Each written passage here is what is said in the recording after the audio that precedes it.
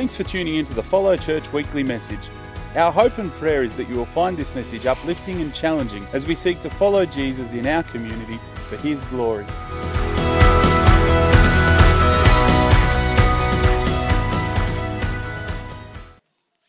So Hebrews 11. Now faith is confidence in what we hope for and assurance about what we do not see. This is what the ancients were commended for. By faith we understand that the universe was formed at God's command, so that what is seen was not made out of what was visible. By faith Abel brought God a better offering than Cain did. By faith he was commended as righteous, when God spoke well of his offerings. And by faith Abel still speaks, even though he is dead. By faith Enoch was taken from this life, so that he did not experience death. He could not be found because God had taken him away. For before he was taken, he was commended as one who pleased God. And without faith, it is impossible to please God, because anyone who comes to him must believe that he exists and that he rewards those who earnestly seek him. Thank you, Adam. Good morning, everyone. It's great to be in church together on a beautiful day, worshipping God. Well done to James for leading communion for the first time. Great effort, mate. So I appreciate you doing that and reminding us of what we remember at communion time. I want to start with a question this morning. The question is, who here has bungee jumped? Anybody? One person? Katie? A few people? Very good. A few crazy people here this morning. Bungee jumping is something that I've done twice. I did it once in Kuala Lumpur and I did another time on the Gold Coast. And one thing I can tell you about bungee jumping is this, that it looks a lot easier from the ground than it does standing on the platform. A lot easier on the ground than standing on the platform. But if you do decide to bungee jump one day, you get to the point where you bite the bullet and you make the decision that you're going to pay good money to jump off a perfectly good platform. Sounds like a good life decision, doesn't it? Anyway, it's one I made a couple of times, and like I said, while it's easy from the ground, when you stand on the platform, it's not until you look over the edge that you realise just how high it actually is. It's a scary experience, and it's about that time that you start to have second thoughts, and you wonder to yourself, how did I end up standing here? The other thing you think about a lot is the rope tied around your ankles. I never thought about a rope as much as I did when I'm standing on the edge of the bungee jump. I started to think about things like, who made this rope? Did they know what they were doing? Have they got the tension just right, so before I smash down on the water, that it's going to bounce me up and keep me safe? Am I happy with the way my life turned out? What things do I regret? What about my family? What's going to happen with my kids? It's amazing the thoughts that go through your head when you think this could be the last minute of my life.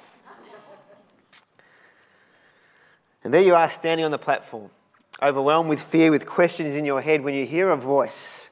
And the voice goes like this: 3, 2, 1. And when you hear that last number, you're faced with a decision. The decision is, am I going to jump? Or am I going to stay here crippled by fear, standing on the ledge? You'll be happy to know that your fearless pastor jumped both times when I got to 1. But I often reflect on whether I would have if I hadn't have jumped when I heard that voice. If I had have waited and they said 3, 2, 1 and they had to count again, I wonder whether I would have jumped at all. There are many people that have been bungee jumping before and they've had good intentions and they've paid their money and they've gone all the way up to the top of the jump only to be paralysed by fear and have to climb their way all the way back down while everyone watches. And what those people don't understand and have never really experienced is that the exciting part of bungee jumping always occurs once you've left the platform. Not climbing back down, but jumping. Yes, it's the scariest part, but between the platform and the bounce is what you pay the money for. And the feeling of relief when the rope stops you from instantly meeting your maker is something that you'll never forget. It's incredible. It's a feeling of relief. It's a feeling of achievement as you realise that the rope had you all along. Most people will never experience that feeling because they never leave the platform. In fact, most people will never make their way to the platform because they prefer to stay safe, firmly planted on the ground, wondering what it might be like to jump. This morning we're continuing our value series. We're up to week 7, and today we're talking about faith. Faith is a really important topic. I must admit that I found it hard to preach on this morning because it is so broad. But this morning we're going to talk about faith. And I want to start by talking about the greatest step of faith. And we've talked about it already this morning around communion, but the greatest step of faith you'll ever take is that step when you put your faith in Jesus Christ as your Lord. It's the biggest step of faith you'll take. It's the greatest step you'll ever take. The Bible teaches us that all of us have sinned. I think if you know yourself, you know that to be true. And because of that, we all fall short of the glory of God. And because of that sin in our lives, we find ourselves separated from a God who is holy, because he is holy and we are not. And if we are left to our own devices, that is how it will remain forever. And yet God is a God of love and he pursues us. And the gospel is wrapped up in one verse very succinctly in John 3:16. It says, "For God so loved the world that he gave his one and only Son, that whoever believes him will not perish, but will have eternal life." And so the greatest act of love is that God gave his one and only Son for us. That Jesus came from heaven to earth, he lived a perfect life here on earth, and then he died on the cross, not for his sin, but for yours and for mine. And the good news of the gospel is this, that when we put our faith, when we step out in faith and trust Jesus, our sin, everything we've done wrong, is transferred from us and is put on Christ, who at the cross paid the price for our sin. And at the same time, as we hand our sins over to Jesus and we're forgiven for those, he hands us back in return the righteousness of his Son. We are declared innocent before God and we step back into relationship with God the Father. That is the glorious news of the gospel. And that is the greatest step of faith you will ever take. In fact, it's the only step of faith you'll ever take that all eternity hinges on. And so I want to encourage you this morning, if you have not taken that step to put your faith in Jesus, what are you waiting for? He's here this morning. He's speaking to you. He loves you. And I want to encourage you to trust in him. But this morning, I want to think about what happens after we've put our trust in Jesus. Because the moment we put our faith in him is not the end of the journey, is it? It's like the starting gun. It's the start of the race. And that first step of faith is the first step of many other steps of faith that God will invite us to take throughout our lives. At Follow, we want to be a church that lives by faith. On our website, on our values page, you'll find the bit there about faith, and it says this. It says, we will think big, believe big, and live big because our God is big. We are people fueled by faith, knowing God can, God does, and God will. We have a God-given confidence to trust, believe, and depend on him. We are people of faith. It's a wonderful declaration, isn't it? But I wonder, as you look at the screen this morning, whether that statement describes you. Have you put your faith in Jesus? Are you a person who lives by faith in him every day, in the big decisions and even in the small decisions of life? Do you have an unwavering confidence in God that is reflected in your life? Are you someone who believes that God can do the impossible? Do you in your heart of hearts believe that God has got great plans for his people, not just one day in eternity, but right now?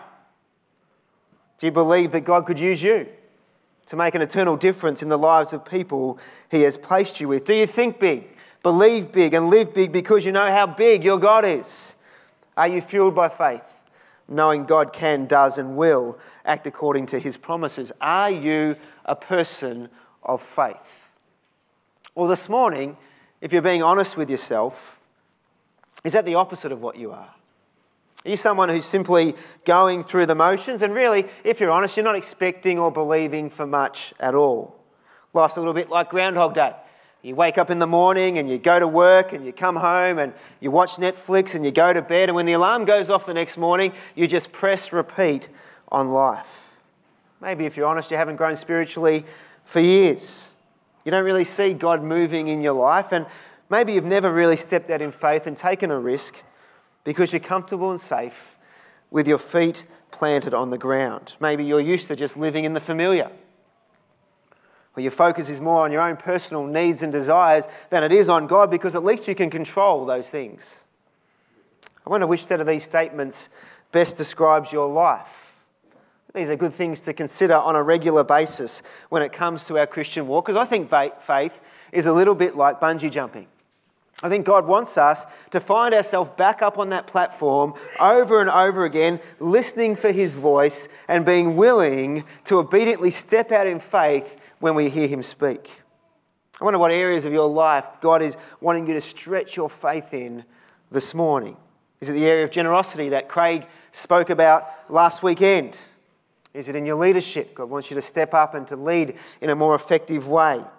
Is it in your relationships? Maybe you've been in a relationship that is just not working and there's tension and there's breakdown and God's asking you to recommit and you need to trust him afresh in that area. Is it in the area in which you serve the Lord? In what areas of your life is it time to once again leave the platform and trust God? Because I think God desires us to be people who trust him. We only get one shot at this life, and Hebrews chapter 11 commends those who took that one shot at life and they used it to be people who lived by faith. They may not have been comfortable. In fact, as you read through their story, you'll see that they were very uncomfortable. But what they were is faithful. They were people who lived by faith. This is what they were commended for, and this is what I believe we can be commended for as well. Because I don't believe God wants us to be spectators, watching other people as they step off the platform living by faith while we stay safe on the ground, wondering what it could be like to truly trust God. I think God wants us to believe in him for the miraculous in our lives. This is why faith is one of our values as a church. So my prayer today is this, that you will leave this place with a greater vision of God, that you be believing more, hoping for more, expecting for more, trusting for more, because you have a fresh vision of who God really is. Hebrews 11 is a well-known part of the New Testament. It's commonly referred to as the faith chapter or the faith hall of fame. And it's called that because it highlights the lives of people who live by faith. And as you read that whole chapter in your own time, you'll see that each of their stories starts with the same two words. It says, by faith, by faith, by faith, by faith. And the chapter starts in a very helpful way by defining faith for us. And I think it's the greatest definition of faith ever written, and it helps us to be clear on what faith is from a biblical perspective. And it says this, now faith is confidence. In another version, it says faith is being sure of. Now faith is confidence in what we hope for, and it is assurance about what we do not see. That's a great definition of faith. And so if this is a definition of faith from a biblical perspective, how do we go about living by faith? This morning I want to share these 3 steps around how we can be people who live by faith. And as we do that, I want you to keep that definition in mind. I think the first thing, if we want to be people who live by faith, is that we need to be people who seek God. We need to be people who seek God. If faith requires us to trust for things that we can't yet see, then we're going to need God to help us to know what steps to take along the way. And that only happens when we know him and hear his voice. I think most of us here would say, if I was to ask you this morning, if you want to know what God's will is for your life, most of us would say, well, of course, I want to know what God's will is for my life. But the truth is, I think that there are many Christians that actually just don't know God well enough to recognize his voice. You know, we might read the Bible once a month and we might come to church whenever it's convenient. We might even pray in times of crisis. But we don't, if we're honest with ourselves, really invest in a daily, vibrant, real relationship with God. I wonder this morning, when's the last time that you asked God what he wanted you to do? And I mean really ask. Not with preconceptions or conditions attached or even a particular end in mind. When's the last time you genuinely stopped and asked God what he wants you to do with your life? I think it's easy for our lives to kind of go into autopilot, where we just do the same thing day after day, over and over again, without ever really risking disruption by asking God that all-important question, God, what is your will for my life? Because if God is truly at the center of our lives, if he is our foundation and our number one priority, and if the step of faith to trust Jesus is the first of many steps of faith, then I think this should be a question that we should be asking daily as we seek him.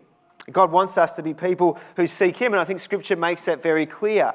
Here's some passages. 1 Chronicles 22, verse 19 says, now devote, it's a strong word, devote your heart and soul to seeking the Lord your God. Jeremiah 29 says, "You will seek me and find me when you seek me with all of your heart." Proverbs 8:17 says, "I love those who love me, and those who seek me will find me." Psalm 9:10 says, "Those who know your name trust in you, for you, Lord, have never ever forsaken those who seek you." And then, of course, in today's passage in Hebrews 11, verse 6, it says, "Anyone who comes to God must believe that he exists and that he rewards those who earnestly seek him." If we don't know what God wants us to do with our lives, it actually comes from knowing him, and knowing him comes from seeking him every day in our lives. This is why seeking God is such an important step to becoming people who live by faith. And so I wonder this morning, what does it actually mean to seek God? Well, in the original Greek language, the phrase earnestly seek is translated as crave, investigate, or beg. There's a desperation element to it. In the summary statement in the Strong's Concordance, it says to earnestly seek is to seek out for oneself, to beg, or once again to crave. I must admit, as I was reading through those descriptions, I was captured by the word crave, because I think it's a word that all of us can connect with. If you've ever been pregnant, you'll probably know what it's like to have strange cravings. In one of the pregnancies, Kim craved Dim Sims. In another one, she craved crunching ice. In another one, she craved chocolate. No, actually, that's just every day. That wasn't pregnancy, that one. But the other ones are these strange cravings. And I think all of us have different cravings when it comes to food at different times. Dave Young and I are in agreement that when it comes to the food that's going to be served in heaven, we'll be getting raisin toast with crunchy peanut butter on top. And so you'll go there for breakfast and they'll serve up raisin toast with crunchy peanut butter. And then you'll go back at lunchtime, you'll say, "What's for lunch?" And they'll say, "Raisin toast with crunchy peanut butter." And you'll go, "Yes!" And then you'll have anticipation at dinner time. And you'll go back and you'll say, "What's for dinner?" And they'll say, "Raisin toast with a double layer of melted, crunchy peanut butter." And it's that moment that you will know for sure that you are in heaven. For those that are screwing up their nose at me this morning, it's only because you've never tried it. You've never stepped out in faith. You've never taken that knife, dipped it in the peanut butter and lavished it on the raisin toast. Because if you tried it, you'd know, and we wouldn't be having this conversation. But I've got to admit, there are occasions where I'll be working at my desk, usually preparing a sermon, and all of a sudden, out of nowhere, I have an irresistible craving for peanut butter on raisin toast. Now, I've got to be honest, when I have a craving like that, I have never thought to myself, "Yeah, I'll have that next week." I've never thought, in a few hours, if I can be bothered, I'll get up and I'll take care of that craving. No. Before I even know it, almost automatically, I'm up out of my seat, I'm walking down the stairs, I'm going into the pantry, I'm grabbing out the raisin toast, I'm taking at least 2 of those suckers and I'm putting them in the toaster, and then they're popping up, and then I'm lathering the peanut butter on there, and then I'm scoffing it down really quick and thinking about the next time that I'll do it, probably in another minute after that. Why do I do that? Because I had a craving. I was desperate. I felt like I needed it. I wouldn't put it off. I wouldn't stop until that craving was met. I wonder, when was the last time we felt that desperate for God? Psalmist puts it like this in Psalm 42. He says, "As the deer pants for streams of water, so my soul pants for you, my God. My soul thirsts for God, for the living God. When can I go and meet with God?" And I must confess, this week I've been asking God to give me this sort of desire, because it's easy to wake up every morning, to check Facebook, to have some breakfast, and to think about the to-do list before we even give God a second thought. When's the last time we woke up in the morning with a genuine craving to know God more? Today, Lord, I want to know you. I'm hungry for your word. I'm desperate for your presence. My soul thirsts for you. God, show me more of who you are today. My granddad's here this morning. He's 94 years of age now. 95 very soon, in a few days. And I go and visit him at his lifestyle village down in Druin. It's a bit of a luxury resort down there. And I go and visit him from time to time. And I rarely walk into his room where I don't find him with his head down at his desk with the Word of God open and him scribbling pages of notes. And then when I get there, I say, how are you going? And then he just launches into a tirade on everything that God's teaching him, everything that God's showing him. This morning he cornered me when he got here and he said, I just looked at the Sermon on the Mount and God has shown me things about it for the first ever time. He's given me a message. I had to write it down. I'm going to preach it. And I said, do you want to preach this morning? He said, no. And I said, oh, okay. I'll keep going. And I'm inspired. Because you would think you get to 94 years of age, you think, yeah, well, I've read the Bible many times. I know everything I need to know about God. But the thing about the Word of God is it's living and active. The thing about God is that we can never mine the treasures of His love and His goodness and His grace. And every day, as we come to Him, He shows us new things about Himself, and it's wonderful. And I hope and pray that, God willing, I get to 94 years of age, that I'll have the same passion and the same insatiable desire and hunger to know God like my granddad does. Because He's a God worth knowing. And if we're going to be people who live by faith, knowing what God wants us to do with our lives, we first need to know who He is. And knowing what to do in life always flows directly from knowing who God is. You know, one of my favourite verses in all of Scripture is found in Psalm 37. Psalm 37 verse 4. And it says this, it says, delight in the Lord and He will give you the desires of your heart. Now, as we look at a verse like that on a page, I think our eyes gravitate to the second part of the verse. Yes, I'm going to get the desires of my heart, that new car, the promotion, the breakthrough, the life partner, and we focus on that thinking God's going to give me the desires of my heart. But the thing we misunderstand sometimes about a scripture like that is that that's not our job. Our job's the first part of the verse. It's to delight in the Lord. And so we've got to get busy delighting in the Lord. And the ironic thing that happens is this, that when we delight in the Lord, when we seek God, His desires actually become our desires. And it's those desires that come to pass according to His will. And the ironic thing is this, that when those desires come to pass in our life, they'll bring more joy and more fulfillment than any selfish desire will ever bring. And so we need to seek God. We need to delight in the Lord to find our pleasure and our salvation in Him. This is why we must seek God. Because if we don't know Him, our desires will always be selfish desires rather than God's will. But as we seek Him and come to know and love Him, then we'll start to hear and recognize His voice and therefore know what He wants us to do and how we are to live by faith. Most of you would know that the theme of Follow this year has been Change for Growth. Hopefully there's been some change for growth in your personal life this year. I know there's been certainly some growth for us as a church. The number of things that have happened, we've rewritten and adopted a new constitution. We've got a new leadership structure with elders and operations and ministry directors, and that's working really well. We've employed new staff.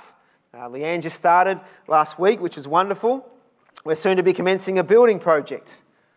But really the next step for us is to re-look at the long-term vision of Follow. In 2016, the eldership decided to seek God in prayer for a vision for the next 10 years. And we did this prayerfully and we did it trying to hear God's voice, and it was always going to be something that was fluid. But in this vision, God showed us some things that He wanted us to do. And so in this original vision document here in Officer, God was saying that He wants us to grow here, to reach people in this community. He talked to us about building a new facility for worship and for training and for community impact. In that document, we read about further church planting in the southeast of Melbourne, all the way from Warragul, all the way back to Clyde. And it included further mission both locally, interstate and overseas. Well, next year, I believe it's time to revisit that vision through prayer and collective discernment of both the leadership team and the membership as a whole. We'll probably do a similar process that we did with the Constitution, where we'll have some community nights, some membership forums where we can input and pray together. But whatever we do, when we go through that process, it must be underpinned by faith. And it needs to start by seeking God in prayer, because we don't just want good ideas, we want God ideas. God, what do you want us to do with everything you've given us, with all the time and the treasure and the talent that you've placed in a congregation like this? What are you calling us to do in this community? Because church, I don't believe it's an accident that we're here. I think God's called us to be an officer, and He wants to use us to do incredible things in His name, to see people, hundreds, maybe thousands of people come to know Him in the next few years. And for me, that's an incredibly exciting possibility. When we first put that document together, most people were really excited about it. But some people weren't so excited, particularly about the church planting part. They said things like, we've got enough to do at our own church, let alone worrying about other churches in other areas. I just love what we saw in the video a minute ago about what's happening overseas with church planting and churches planting in new villages where people haven't heard the gospel. And why should we be any less passionate about planting in places where gospel churches are needed? It's exciting, isn't it, to see what's happened here in Officer could happen in other parts of the southeast of Melbourne and beyond. One accusation towards the vision is that we had our head in the clouds. And of course, that was meant to be an insult, but for me, that was one of the greatest compliments I could ever get. Because I'd rather have my head in the clouds, trusting in God by faith, than have a vision that we could accomplish without Him. Life Church is the biggest church in the US. It's led by a guy called Craig Groeschel. Has 33 campuses, 85,000 people on a weekend. And they talk about faith being one of their values. And this is what he says about faith. He says, we are faith-filled, big thinking, bet the farm risk takers. We'll never insult God with small thinking and safe living. I love that last statement. We'll never insult God with small thinking and safe living. You see, any God-given vision for a church has got to be God-sized. We don't want to end up with a vision booklet that we look at and we go, yeah, we can do that. Because that kind of vision won't honour God and it's not worth the paper it's written on. I don't believe that's the kind of vision that will flow from heaven as we seek Him. I pray that He'll give a vision to us that we will look at and think that's impossible. If God doesn't come through, if He doesn't provide, then there is no hope of that happening. If we can look at a vision and see how it's going to happen, it's not really faith at all, is it? Because faith is not only being sure of what we hope for, it's being certain of what we cannot yet see. The Bible tells us to be people who live by faith and not by sight. And when we live by sight, what happens is we fail to see God. So I pray that it'll be the kind of vision that will cause every one of us to consider our time, our talents, our treasure, because it's going to require all of us on the ledge, listening and obeying His voice as we sacrifice for something that's so much bigger than us. It's the sort of vision that only comes about by seeking God in prayer on what He wants to do. And so step one in living by faith is to seek God both individually for our lives and corporately for our mission together. The second step is the step itself. If we're going to be people that live by faith, we need to be people who step out. So I said before, when you bungee jump, you can get up there on the platform and you can hear the 3, 2, 1, but by far the hardest part of the whole experience is the moment that you have to step out. Now, you can make your way up to the top, you can hear the voice, but the hardest part is taking the step. And I think it's exactly the same with faith. We can seek God, we can learn to recognise His voice, and that's a wonderful thing, to be in relationship with God at that sort of depth. But the hardest thing is always obedience. I think we can all think of times when we heard God's voice, we felt God was speaking to us, but because of fear, we didn't obey. Probably because we didn't know what would happen if we did. We couldn't see what may occur. Maybe it's the time you felt a prompting of the Holy Spirit to share your faith with a co-worker or a loved one. But you were so afraid of what they'd think or what other people would think that you just chose to say nothing. Perhaps it was a time when you felt led to change career or to start a business, but you weren't sure what it would mean for your future, so you stayed just doing what was comfortable. We can all probably remember a time when we saw someone in need and we wanted to help, but we were worried about the time commitment of stepping out, and so we did nothing at all. Or a time in life when you thought God was asking you to be generous, but when you counted the cost, it just felt like too much. I think all of us can think of a time, and you can think of your own time this morning, when you got to the edge and you heard God's voice, but you just couldn't, or more to the point, you wouldn't step out. So the question is, when we hear God's voice, will we follow with obedience despite what it may cost us? I think Hebrews 11 is full of characters who did. Consider a character like Noah, for example. God went to Noah and said, Noah, I want you to build an ark. What's an ark? It's a big boat. Okay, but there's no rain. I just want you to build an ark because the rain's going to come and I'm going to flood the earth. He had a choice right there to go, that's crazy, that can't possibly be God, or step out in faith. And he stepped out, and for 100 years, he built a boat while everyone else around ridiculed him until the moment that the rain started to fall. He stepped out by faith. What about Abram? He was called by God to leave his country, his people, his father's household, everything that was important to him, and go to a land that God would show him. But before he could see that land, he had to step out. Or Moses, who led God's people out of Egypt through the Red Sea at the risk of his own life. But if he was ever going to reach the promised land, he had to first step out. This chapter has story after story of characters who only ever experienced the faithfulness of God because when they heard his voice, they stepped out by faith. In Hebrews 11, there are 17 different people mentioned by name and many others who aren't mentioned by name. They are both men and women.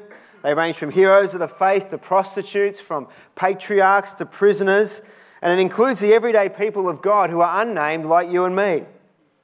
And as we read their stories, we see that God did incredible things in and through their lives, but the one thing they all had in common is that for any of that to occur, they first had to take a step of faith, trusting in what they could not see. This is what they were commended for. I've had times in my own life when I've allowed my fears to stop me from stepping out.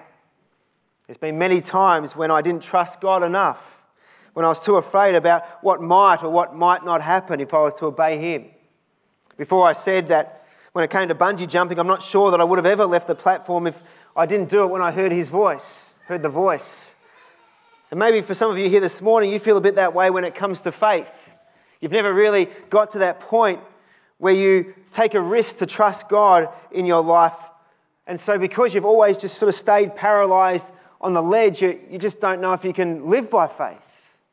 And if that's you, I really hope today that God's challenging you to be a person who trusts Him, a person that not only seeks Him, but a person who steps out when you hear His voice. Because verse 6 of this passage says, without faith, it's impossible to please God.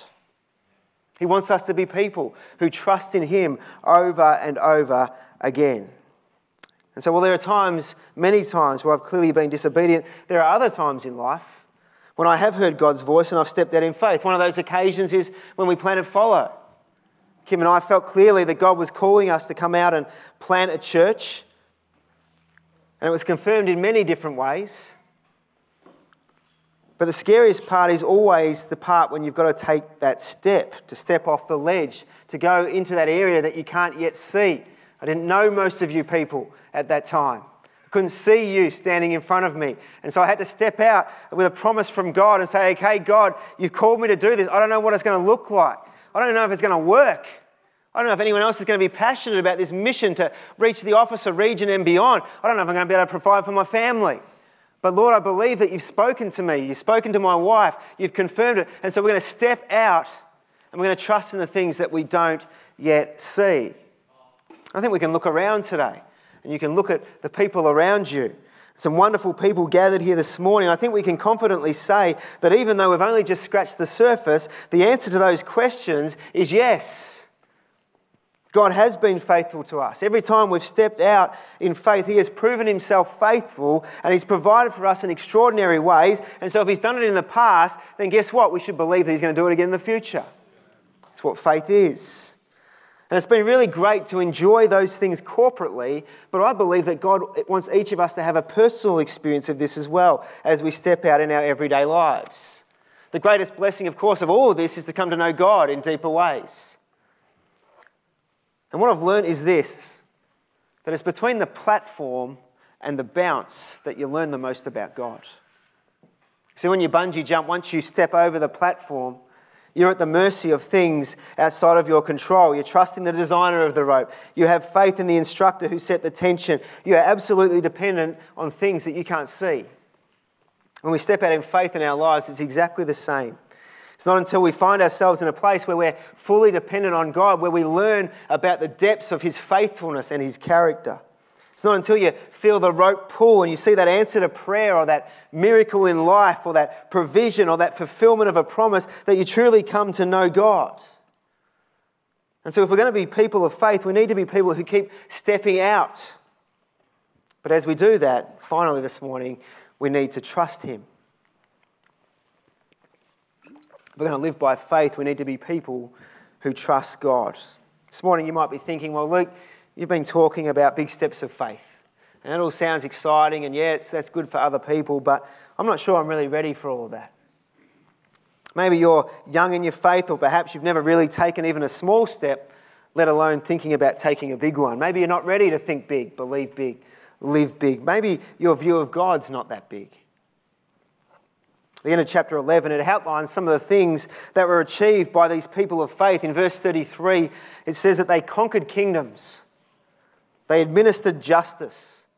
They gained what was promised. They shut the mouths of lions. They quenched the fury of the flames.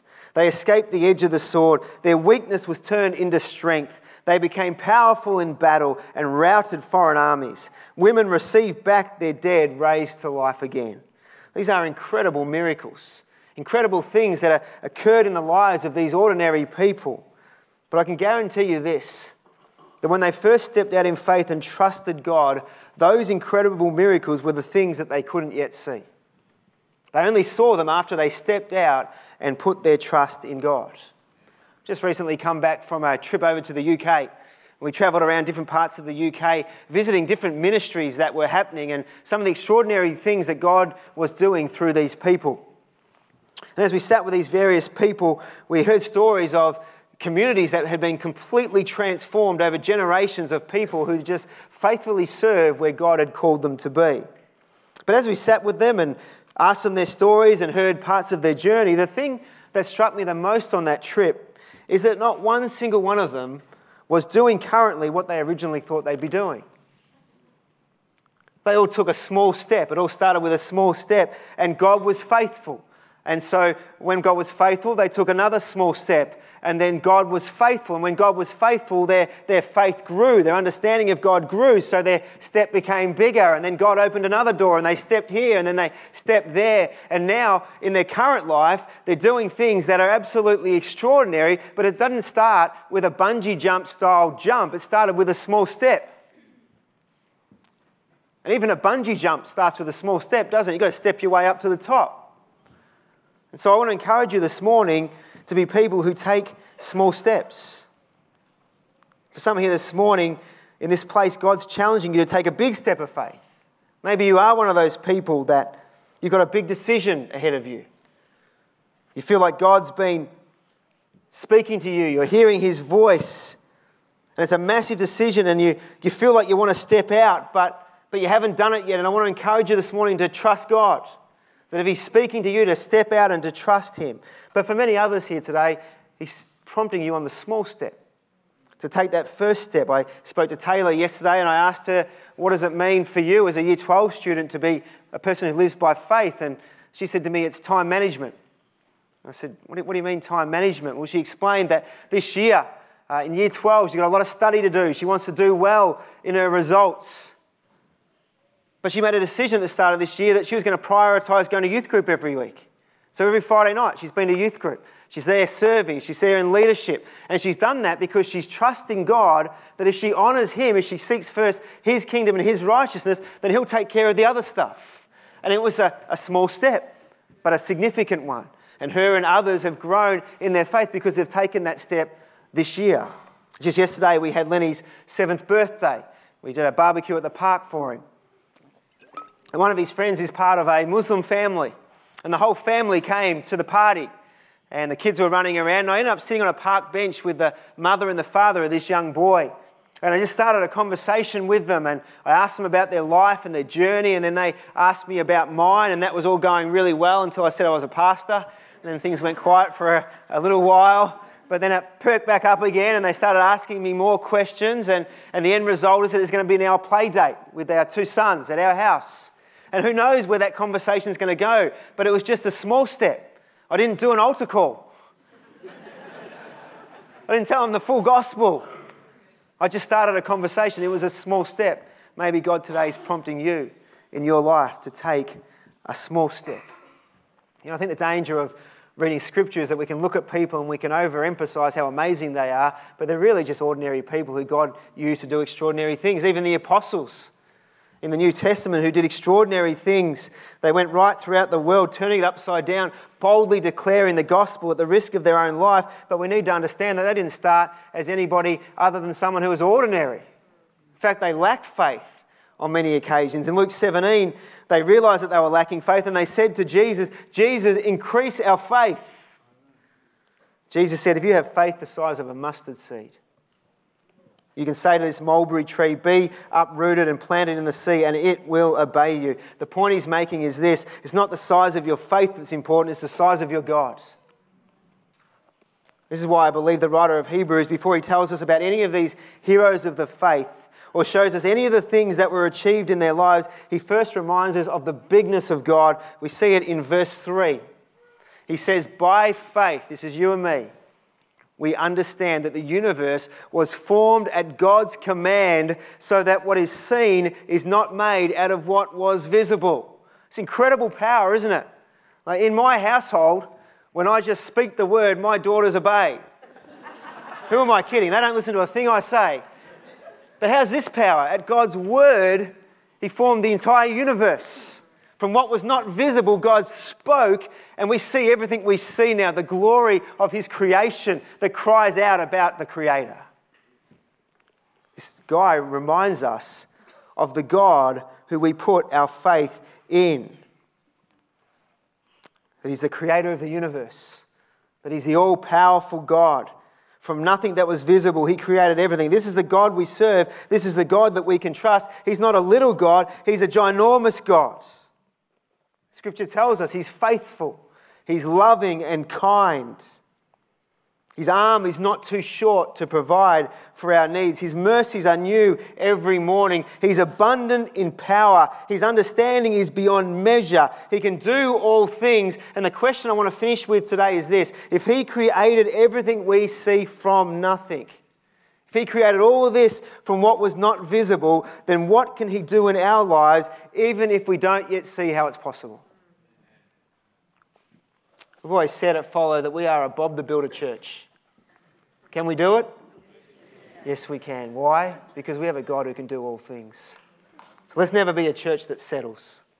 Let's never be a church that just does a weekend and just meanders on through life, having fun and not giving God a second thought during the week. Let's be a church that continues to trust him, to be sure of what we hope for, and to be certain of what we don't yet see.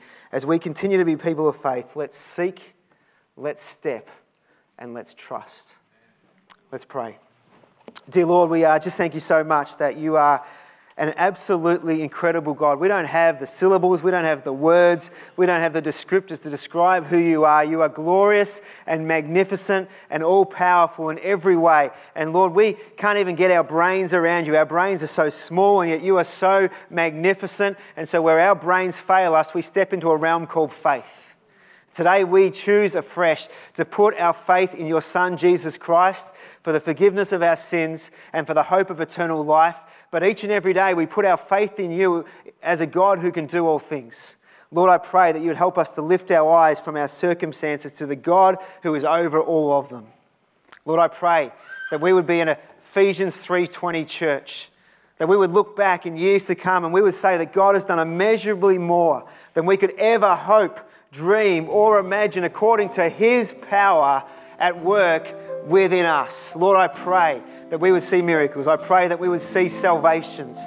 I pray that we would see new works in new areas. And I pray that you would get the glory every time we do. Lord, I thank you for this congregation. I pray for each individual that we wouldn't be people that just stand on the ledge wondering what it would be like to trust you, but that we would be people who put our faith in you in every circumstance of life. We pray this in Jesus' name. And everybody said, amen. Awesome.